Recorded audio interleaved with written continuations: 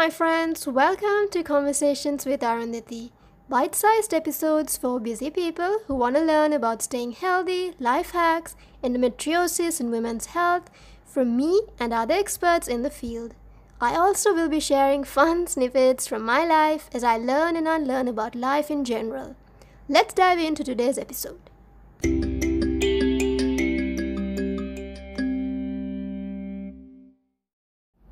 Hello everyone, welcome to today's episode. How is everyone doing today? Today we are discussing some of the common reasons I hear why people are scared to try yoga. So stay tuned to find out if any of them sound familiar for you. First, let's just get the most obvious fact out of the way. That is, we all know that yoga is good for your health, right? Your body, your mind. And it helps maintain a healthy weight, it helps recover from injuries, it protects your body from injuries, and it also is used therapeutically for illnesses, even chronic illnesses without a cure. Even while knowing these benefits, still people are reluctant to try. Why is that? So let's dive in. Here are 3 common reasons I hear over and over. Reason number 1, I am not flexible. I cannot do those bendy poses. I think this is the most common reason I hear overall. First, you do not have to be flexible to do yoga. Okay, so let's just get that out of the way. You get flexible when you do yoga. So there is a difference. When I started yoga, for example, I was not flexible. After I practiced, I became flexible. I still have a lot more to go, I think, but that is going to be the case for anyone. We need to have a beginner mindset with yoga. I mean, it is with just like anything.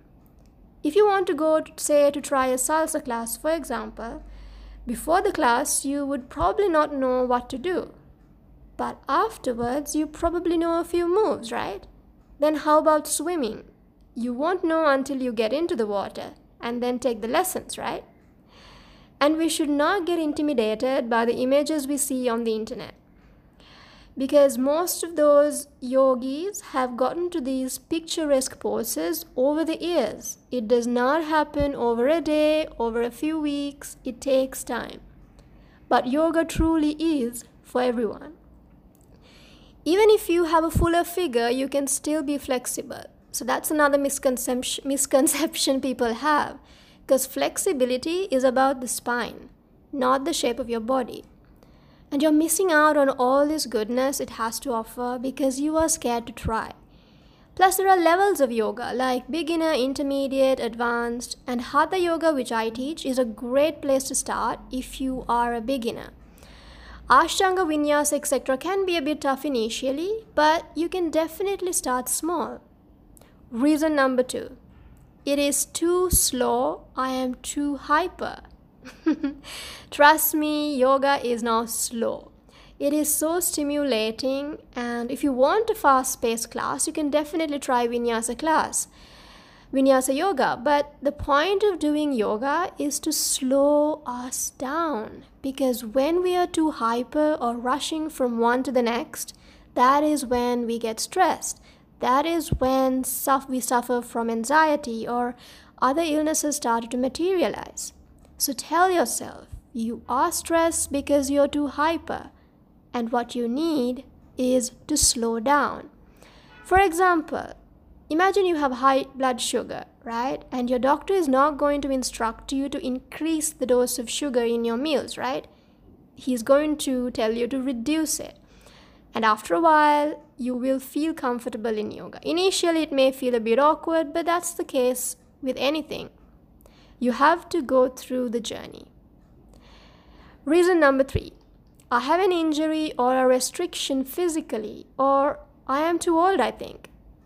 So good news is, with yoga, it is ever so adaptable to your situation. Yoga can be done by any age group. Of course, you need to join the relevant one for you. There are yoga for kids, seniors, prenatal, postnatal, advanced, beginner, etc. Even if you have an injury, for example, you're not able to stand for too long, there are yoga classes that you can do while sitting in your chair. like the entire session. Just Google it. It's called chair yoga. If you have a restriction in your hands, for example, you can still do yoga poses that are specific to other areas of your body. And there are alternatives for people to try who have restrictions anyway.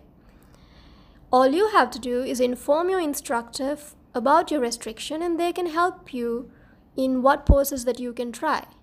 They can help you with the alternatives that you need to do. I did yoga even after my abdominal surgery, like from day one, of course, but not the advanced poses, but I was able to do gentle movements and yogic breathing, and that definitely helped me recover fast. And so especially if you are having an injury, even yogic breathing can help you recover fast. So that's a pro tip for you. I hope you are inspired to try yoga after listening to this episode. Remember, yoga truly is for everyone. Do you know anyone who is scared to try yoga? Share this episode with them. What other reasons do you have that are holding you back from trying yoga? Drop me a message on Instagram and let me know. Thank you so much for hanging out with me today. I will see you next week on Tuesday for my endometriosis episode and Thursday for my wellness episode. Have a blessed day, friends. Bye for now.